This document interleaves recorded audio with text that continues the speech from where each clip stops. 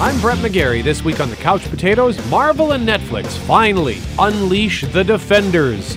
Was it a super show? Yes and no. I'll explain that a little bit later. Plus, we both saw the new movie Wind River, starring Hawkeye, Scarlet Witch, and the Headstones. We'll review that a little later. Plus, I also saw a solid, scary movie this week, Annabelle Creation. First, it's the news.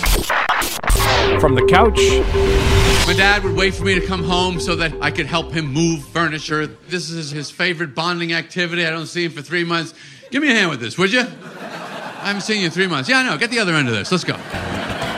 A couple of little teasers and some details came out this week about Jerry Seinfeld's upcoming Netflix stand-up comedy special. It's a little different than a straight-ahead stand-up special, for starters. It's clearly shot in a little club, and Jerry usually plays arenas at this point. Then there's the material. It's old, really old. Why else would a man in his 60s be doing a bit about his father and him that's clearly set 30 years ago? My father's moving technique was to pick up something incredibly heavy, get it in the air, and then he explains what we're going to do with it. And he's always got a cigarette in his mouth, burned down about 1/4 of an inch long, the smoke going right in his eye. Because you want your eye blinking and tearing when you're going backwards down a staircase holding a wall unit. That's the easy way to do it. The jokes actually date back to 1975. The hook is it's all or mostly all unused material that he has reworked. The teasers show the legal pads he wrote on and kept all these years, highlighting the material as he does it live. The Little Club, by the way, is the comic strip in New York City, one of the clubs he got his start in. Socks hate their lives. We know that. They're on the stinky feet, the boring drawers. They wait for the laundry. That's their one chance to escape, and they all know it. How many times have you done a wash, go to the dryer, count up your socks, one of them got out? What can he do? How is he going to survive out there on a golf club, puppet show, amputee? What are the options? The hour-long special is part of Jerry's mega deal with Netflix that includes another stand-up special, his Comedians in Cars Getting Coffee show, as well as the development of other comedy programming. Jerry Before Seinfeld plops on September 19th. Sometimes you'll see a dirty sock on the street. Just one. Just dirty, twisted, exhausted. He only made it a couple of blocks. What about his partner left behind? What are his options? Hey, oh, no, I'm going to get thrown out because of him? How is that fair? The whole drawer knew he was going to pull a stunt like this someday. That's why he was always inside out and rolling down at the top. He wasn't one of us to begin with.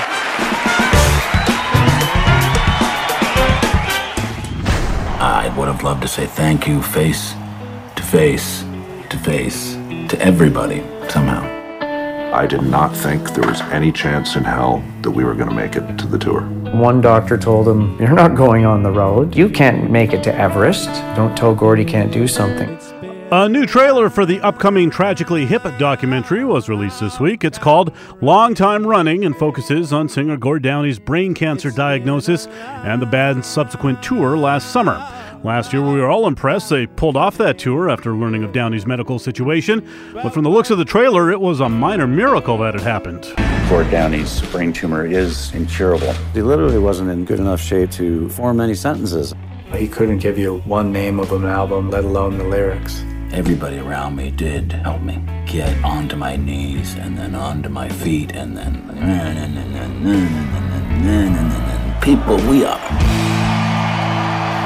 Yes, I can get behind. Long Time Running will play at the Toronto International Film Festival and then open in theaters September 14th. I've been the guitar player in the Tragically Hip for more than half my life.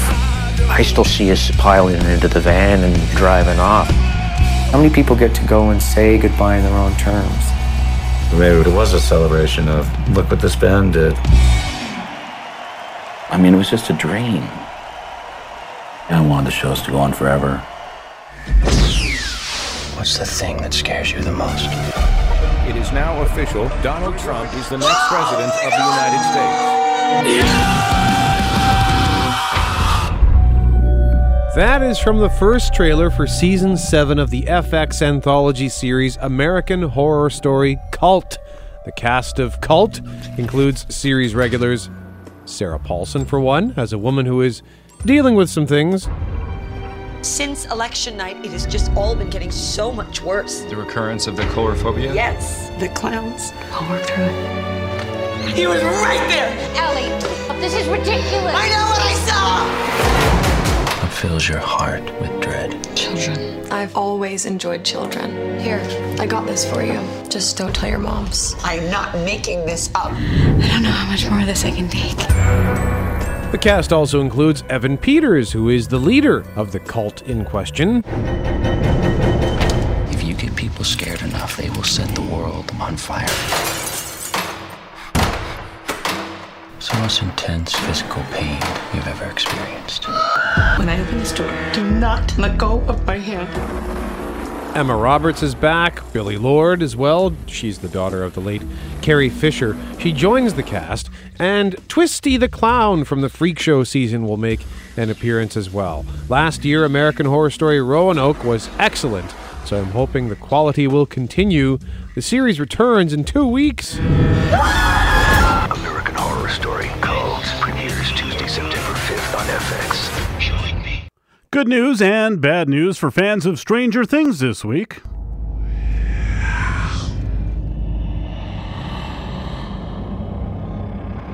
Hey guys, do you see the...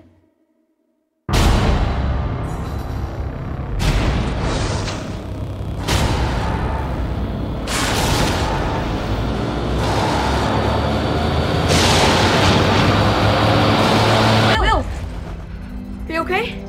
The second season of the Netflix show is still 2 months away, but it's already been renewed and canceled, sort of. The sci-fi show set in the 80s features some kids, a monster, and a shady government lab. It was all the rage when season 1 came out last year, so the second season was a no-brainer. The second season trailer shows Will again in touch with the Upside Down, the bizarro apocalypse world where he sees what looks like a giant spider coming to eat us all.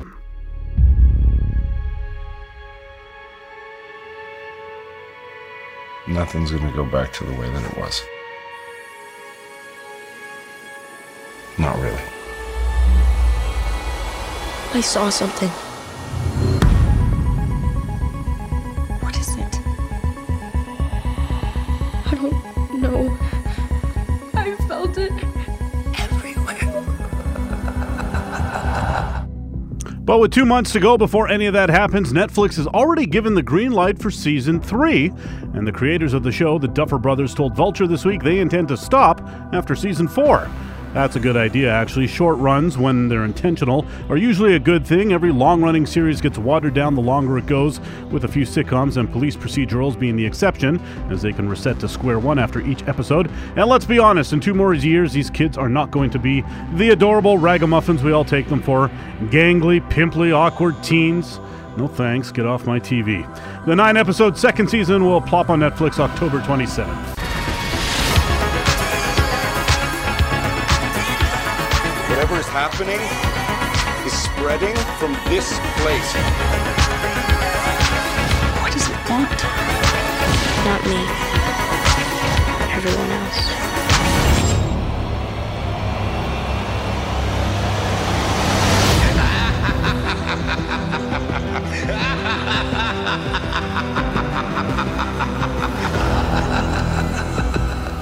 Hey, remember this guy? If he dies, he dies. Oh, how could you forget Ivan Drago, the Soviet boxing machine from the 1985 film Rocky IV, who was played by the Swede who will make you bleed, Dolph Lundgren. This week, Lundgren posted a video on the Instagrams of him training to bring back Drago for Creed 2. It's just him punching a lot. Punching. He's punching. Punching. Yes, that's right. In case you haven't heard, Sylvester Stallone has confirmed that Ivan Drago, and maybe his kid, will be in a big battle with Adonis Creed in Creed 2. The first Creed arrived in 2015 and was excellent, with Michael B. Jordan playing Apollo's son and Stallone returning as Rocky. Stallone got a Golden Globe victory for his performance and an Oscar nomination. Now, the original plan was to get Creed 2 into theaters by November 2017, but Creed director Ryan Coogler is still working on Marvel's Black Panther, which debuts February 16th, 2018. Also, Stallone just finished the script, so Who knows when Creed 2 will open, but we know it will have more Drago.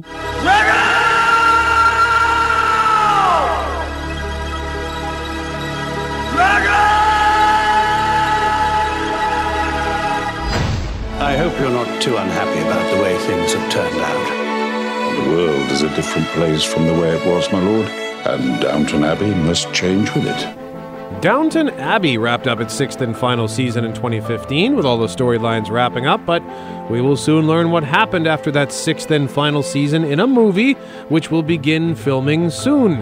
Downton Abbey ended in the year 1925, so this continuation could include the Wall Street crash in 1929, or maybe the lead-up to World War II. It isn't known which cast members will return, but the Downton Abbey movie is expected to start production next year. We never know what's coming, of course. Who does? But I'd say we have a good chance. And finally, in a time of ancient gods, warlords, and kings, a man in turmoil cried out for a hero. the Xena Warrior Princess reboot is no longer happening, at least not at NBC. NBC Entertainment President Jennifer Salke tells The Hollywood Reporter, quote, "We looked at some material. We decided at that point it didn't warrant the reboot. I'd never say never on that one because it's such a beloved title, but the current incarnation of it is dead." She was Xena, a mighty princess forged in the heat of battle. Xena Warrior Princess starred Lucy Lawless and aired in syndication from September 1995 to June 2001. Gabrielle, what do you think you're doing? Oh, that's just great. It's gonna smell like fish for days. Well, what was I supposed to use, huh? You threw our only good cutting knife at a warlord last week. That is the news from the couch. Up next, we'll tell you what's coming to home video this upcoming week. We also have reviews of Wind River, Annabelle Creation, and The Defenders. You're listening to The Couch Potatoes. When war ravaged the earth, the gods created us.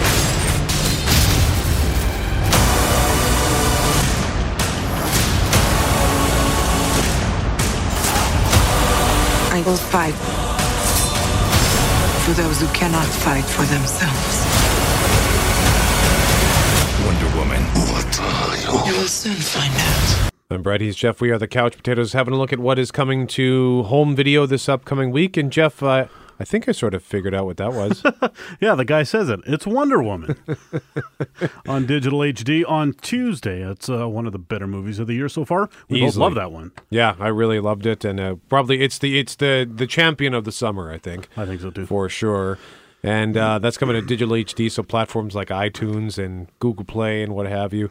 Yep. And also, same platforms, Captain Underpants, the first epic movie, a kids movie, but a couple of my friends that took their kids said they enjoyed it immensely. It looked like a lot of fun. Yeah. So yeah, the animation looked unique. Yeah. That's based on some kids' books, I think, right? Yep, So, absolutely.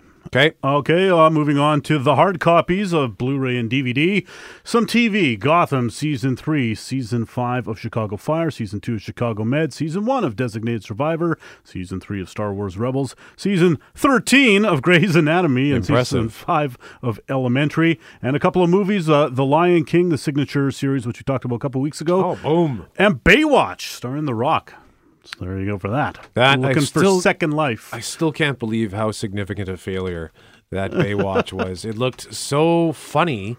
Yeah. Oh, and it's one of those things where everyone's like, yeah, that's going to be hilarious and awesome. And then it opens like, no, I'm not going to that.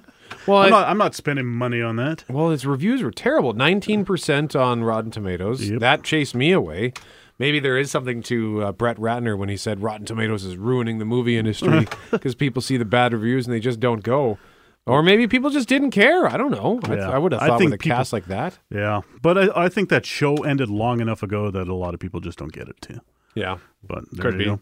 There's that. And then over on Netflix on Friday, Season 3 of Narcos starts. And a couple of movies you might be interested if you missed them in the theater. The Oscar nominee Hidden Figures, which is terrific. If you haven't seen it yet, it'll be on Netflix next week. And Martin Scorsese's Silence, which I have not seen yet. And now I look forward to watching it for free on Netflix. Let's talk very briefly here about Game of Thrones. You are caught up. I am finally caught up. I was like, oh, the finale's coming up. I need to get caught up. And I watched episodes 2 through 6 in a couple of days. And that's a lot of dragon fire going on. It was awesome. Yes, they finally unleashed the dragons. And I'll tell you, the sixth episode, so this one this past week, I'm just cruising through YouTube, and unfortunately, because of the fact that episode 6 was leaked accidentally by HBO, so of course it got ripped, put on the internet, and people just liberally put the clips on YouTube. And you got all spoiled? Yeah, like I didn't even have to watch the clip. It said right in the title, so-and-so talks to so-and-so after so-and-so. And I thought, come on, you just told me how the whole episode goes. So that made me mad. I don't get, it blows my mind where people are like, oh, the script is out. Let's read the spoilers. It's like, why would you want to do that? You're just ruining the show for yourself. I did that once upon a time back in 2004. I was working an overnight shift, and so what do you do overnight? You spend a lot of time on the internet. Yep. I found a draft script. I must have taken a really deep dive because I found a draft of Revenge of the Sith. Wow. Star Wars Revenge of the Sith, and naturally I read half of it, spoiled the whole thing for myself, and I thought, God, I hope this isn't not the real thing. Turned out to be pretty much bang on. That's amazing. And you regretted it as soon as you went to the theater, so you wouldn't do that now. No. You learned your lesson. Yeah. And yeah, I just don't think, I think most people just don't want to be, why would you want to be spoiled ahead of time? Some people like to know ahead of time, but I don't. Weird. No. I don't. I want to see it. Yeah. I want to see it all and be surprised, but some people don't like the anxiety that comes with not knowing.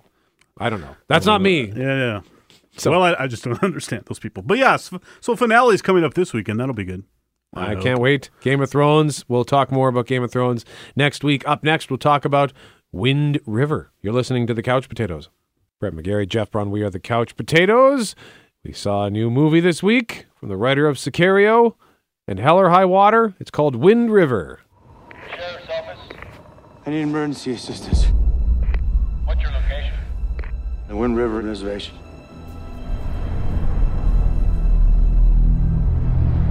I'm Jane Banner, FBI. Welcome to Wyoming. You by yourself? It's just me. That's Corey Lambert. He's the one who found the body.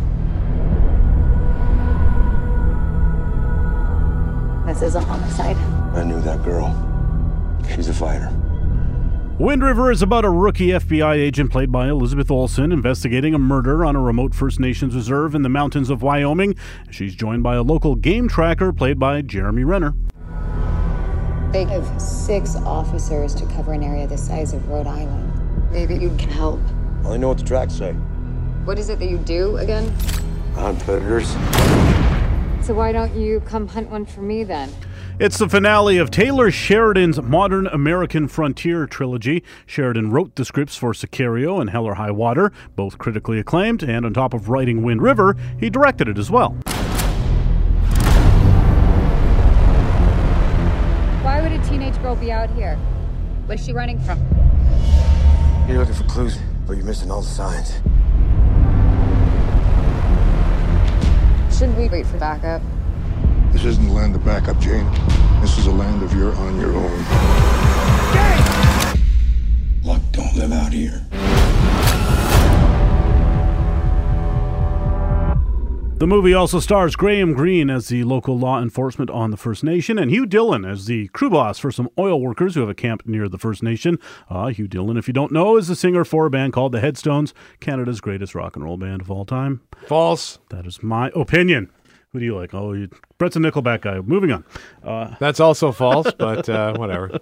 Sheridan is one of the best screenwriters out there right now, and he'll forever have this trilogy to be proud of because these are all 3 terrific movies. The first 2 had Oscar nominations, but no wins. Sheridan himself nominated for Hell or High Water, which is also nominated for Best Picture. I guess Sicario was sort of the showiest, but its director was Denis Villeneuve. He's one of the hottest directors working in Hollywood right now. Sheridan, though, does find some flair behind the camera in Wind River. The opening shot is not one you'll soon forget, and some of the action that is staged will have you on the edge of your seat for real. It blew my mind.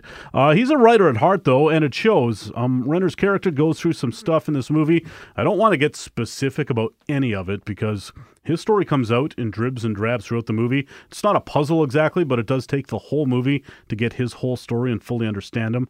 Other movies of a similar ilk would, and I guarantee you this, have someone like the Graham Greene character tell Elizabeth Olsen Renner's entire story in 3 sentences. She'd be like, "What's up with that guy?" And Greene would be like, "Well, let me tell you," and then tell you the history of Renner. The storytelling on display here is much more effective. The other thing that separates Wind Rivers from most other movies as far as structure goes is a perfectly placed flashback that changes everything we know about certain characters before and after it. I would sort of liken it to what's happening in Tarantino's The Hateful Eight, if you've seen that, but this is still coming in from a different angle. Very powerful. The whole story sort of hinges on it. And again, a lesser screenwriter just wouldn't be able to do it. The acting, aces from top to bottom. Maybe one guy chooses a little too much scenery. Renner is always good as quietly confident and conflicted. Elizabeth Olsen gets to play tough. Graham Greene is his usual solid self. And Hugh Dillon is perfectly cast, but again, I don't want to say why. There are too many surprises along this way in this movie to get terribly specific about any of it. The overall themes are important, not just the character stuff Renner goes through, but the overall point about missing and murdered Indigenous women, which of course sadly hits home here in Canada. A vast swath of land with little police enforcement, appalling conditions on First Nations. Lots of things that ring true in Canada as well. I can also see people maybe bristling with the fact that Jeremy Renner and Elizabeth Olsen are brought in to try to solve the problems of the First Nation. It works fine in the movie as far as all the characters are concerned, but, you know, it's hard to argue with people who are not impressed with Hollywood so white on display here. Renner's a movie star. You need a movie star to get funding for your movie. That's kind of gross, but that's how Hollywood works. In the movie's defense, there are far more good guy First Nation characters than bad guys, and you don't see a lot of First Nations represented in movies, period. Certainly not in a realistic manner. So it's a good sign that Sheridan could get this movie made. My only other knock against the movie is that a lot of the snow looked very fake. There's some real snow to be sure, but there is some fake stuff, and it's pretty glaring. Other than that, solid movie all around. 4 couch cushions out of 5 for Wind River. Yeah, good point on this. On the snow, there are scenes where it's supposed to be freezing cold, and you can tell that it's just not cold. Yeah. I mean, it was shot in Utah.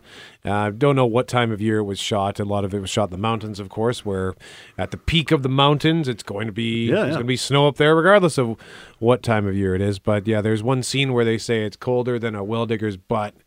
And none of them is coming out. Yeah, there's no breath coming out of any of them. So who knows how cold it was? I haven't heard any of the stories about the shooting of this, but I know many other winter movies. Fargo, Die Hard 2. If they need snow, it was the least snowy winter in 20 years that year when we tried to shoot.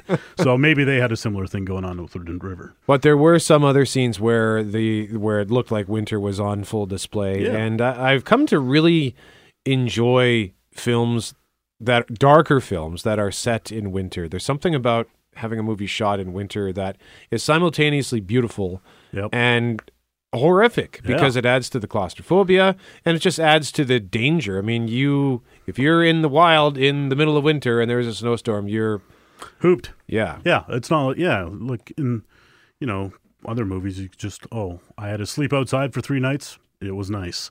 In the winter, it's like, I'm alone for 5 hours. I'm dead. Exactly. Couch potato science 101. Yeah, so I mean, it reminded me of films like The Grey, starring Liam Neeson, or The Revenant, or even that show that I ranted and raved about, or have ranted and raved about a lot, Trapped, on Netflix.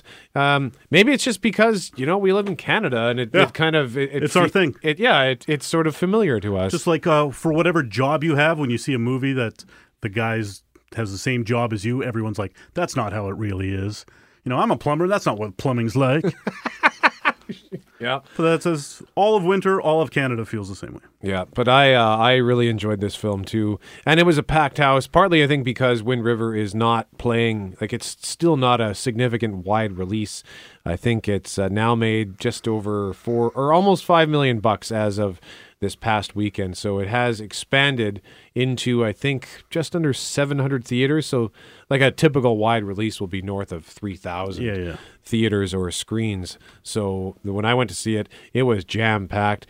And I think that's good because it shows that there is still a market for movies like this, especially in August. Like we're still in the summer movie season. So it's nice to see that this is actually, come to think of it, I think Hell or High Water, that was summer, came out right around the same time, maybe even the same weekend. Hell or High Water was August 12th. Okay. And yeah, Wind River technically I think was released on the 11th, and then it started to expand. That's why we got to see it this week as it continues its expansion. Anyway, sorry, I'm falling down a rabbit hole here. I agree with Jeff's assessment. I'm going to give Wind River 4 couch cushions out of 5. It's not a happy film.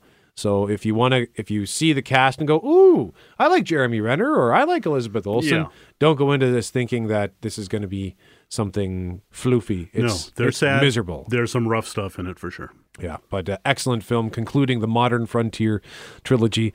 Which of the can you pick one? If you had to pick one, would you pick one? Or Geez, I'd need to see for sure Sicario again. Yep. Because I bet on second viewing that thing's even better. Mm-hmm. I think Hell or High Water was the most fun, but that largely goes to, Jeff Bridges being Jeff Bridges, that sort of thing. Yeah. And it's, cowboy bank robberies, and it's not there's some real tragedy involved in Wind River and Sicario, so. Yeah.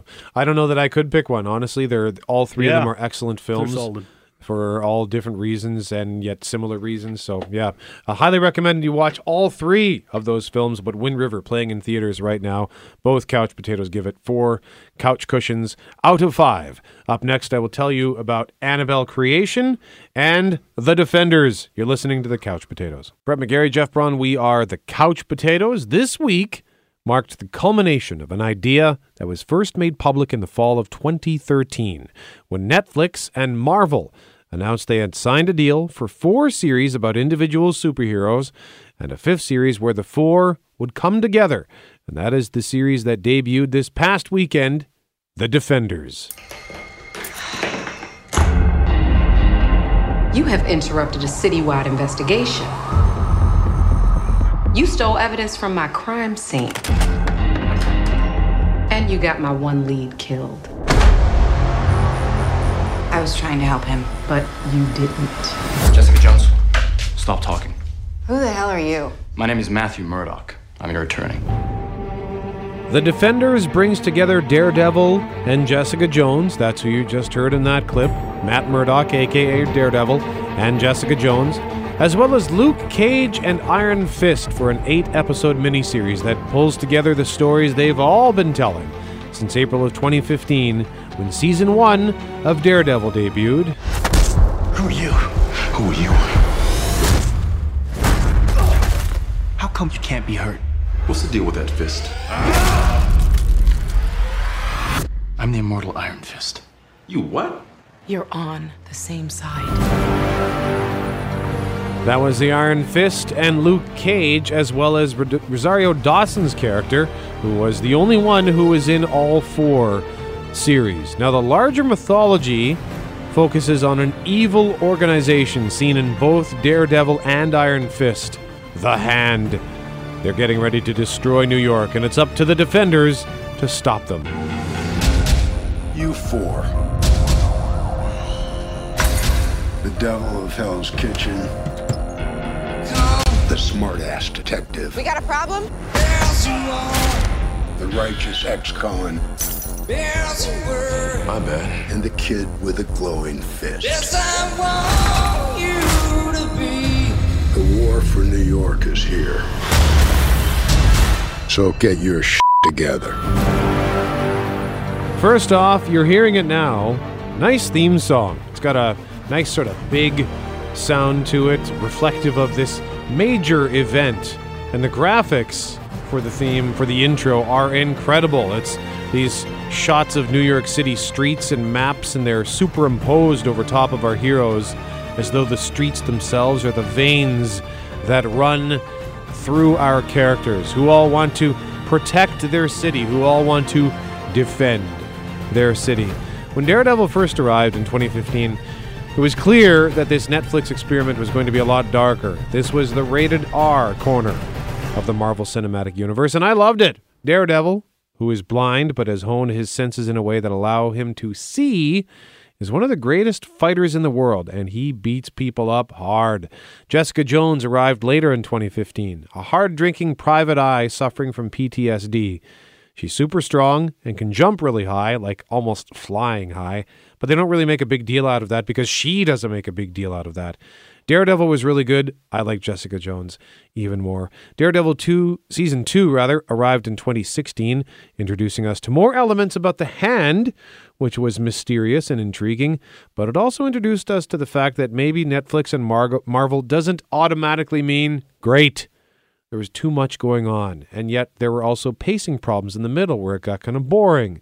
And it became apparent looking back on the first season of Daredevil and Jessica Jones that these series are maybe too long at 13 episodes each. Luke Cage arrived in September 2016, about a near-invincible hero with super strength and bulletproof skin.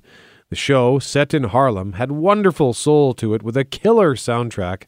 The first half of the season, though, was better than the second half. Again, pacing issues made this show somewhat problematic at times. Iron Fist arrived earlier this year, and it was flat-out terrible. Actor Finn Jones was miscast in the lead role. He was dreadful. The writing was bad. The directing was bad. Honestly, it's one of the worst shows I have ever watched. Even the fighting was bad. This is a show about kung fu.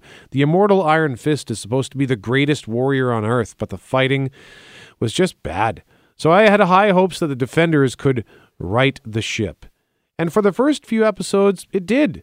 The first half of the show, of the first episode, is kind of slow, but that was just for me because I know who all these characters are, so we had to kind of get to know them again. They reintroduced all the characters for those who don't know them. But once it picks up, man, I was hooked. I sat down that first night to watch maybe 1 or 2 episodes. I watched 5. I stayed up until 3:30 in the morning, and I was cranky for work the next day. But I couldn't stop myself. It was addictive. The action was solid, and it once again had a great hallway fight. That's kind of become the hallmark of these Marvel Netflix shows. Hallway brawls. Also, the way that they bring these characters together is ingenious. They all converge on the same location for completely different reasons, but ultimately it's all for the same reason, to defeat the Hand, which is led by the enigmatic Sigourney Weaver, introducing us to a rather complex character. Is she evil? Maybe, maybe not. So, 5 episodes in, the Defenders are kicking butt. They're all taking playful shots at each other, sort of pointing out on behalf of the fans the various criticisms that have been hurled at the shows. But then disappointment in those final 3 episodes.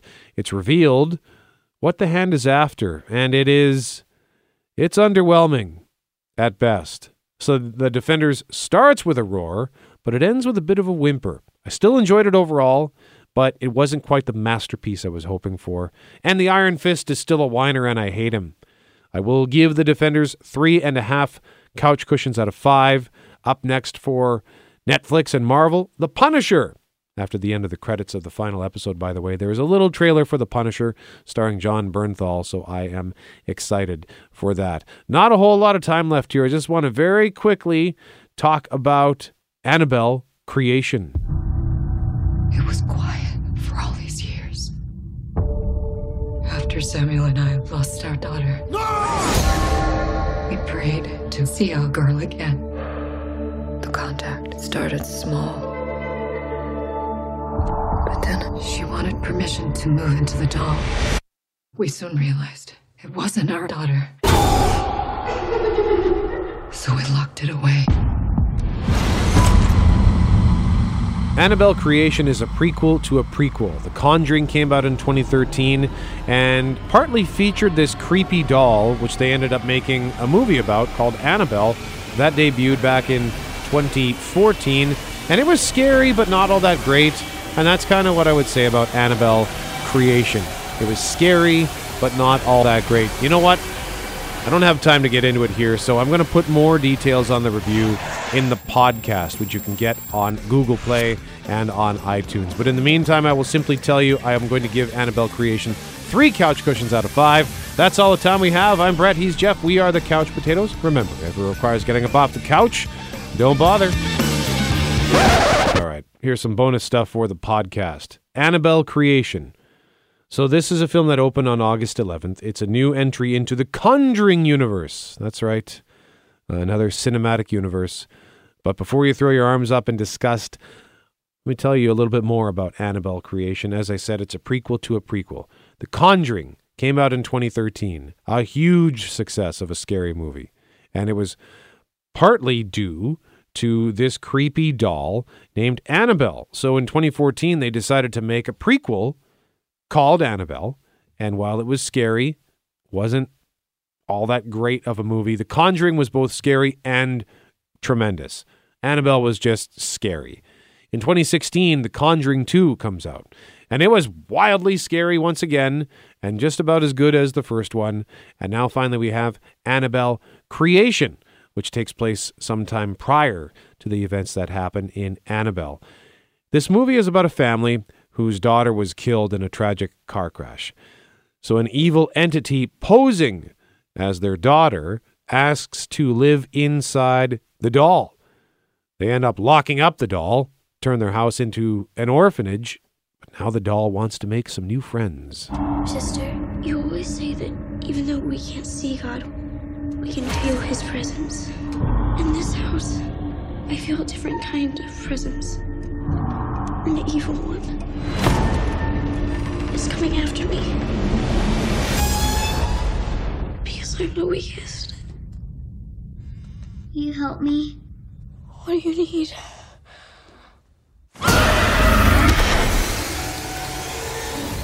Now, I scoffed when I heard that they were making this movie. I thought, really? This is the problem with horror movies, right? They always end up going back to the well too much because they're cheap to make and they tend to make a fair amount of money. Like this one, for example, it opened with $35 million in North America 2 weeks ago. It's up to $67.9 million domestic, at least it was going into the weekend. And then $166.6 million worldwide total. Ooh, 1666. Creepy. I can't get on the Box Office Mojo to tell you what the budget is, but I'm pretty sure the budget was a lot less than that. So I won't be surprised if we see another Annabelle movie. It's got a 67% rating on Rotten Tomatoes.com. It's a scary movie, much like Annabelle was, the first Annabelle. It was scary, but it wasn't all that great.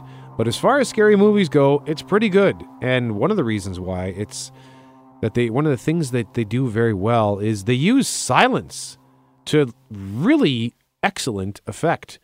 And I don't mean like there's no sound whatsoever, but just somebody walking through a hallway or sitting in a bedroom or whatever, just looking around.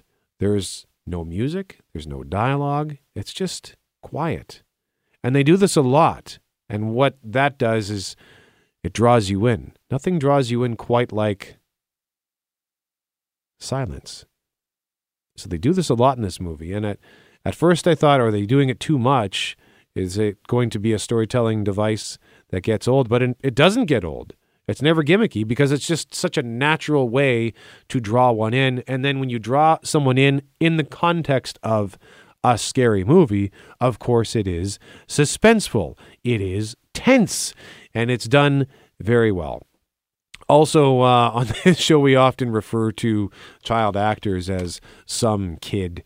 There is some kid in this film. I'm just pulling that up right now, who is tremendous. Her character's name is Janice, and this young woman has a bright future ahead of her. Her name is Talitha Eliana Bateman, and I see that she was in a movie called The Fifth Wave a couple of years ago, which was based on a young adult movie. She's also in a film called Geostorm, which comes out later this year, I think. October 20th, in fact. So yeah, oh my God. Yeah, she's already got a fairly lengthy list of credits on IMDb. So yeah, she's going to be around for a little while. She was tremendous. And I kind of like the way that they ended up tying the events of this film into the first Annabelle movie. So it all makes sense.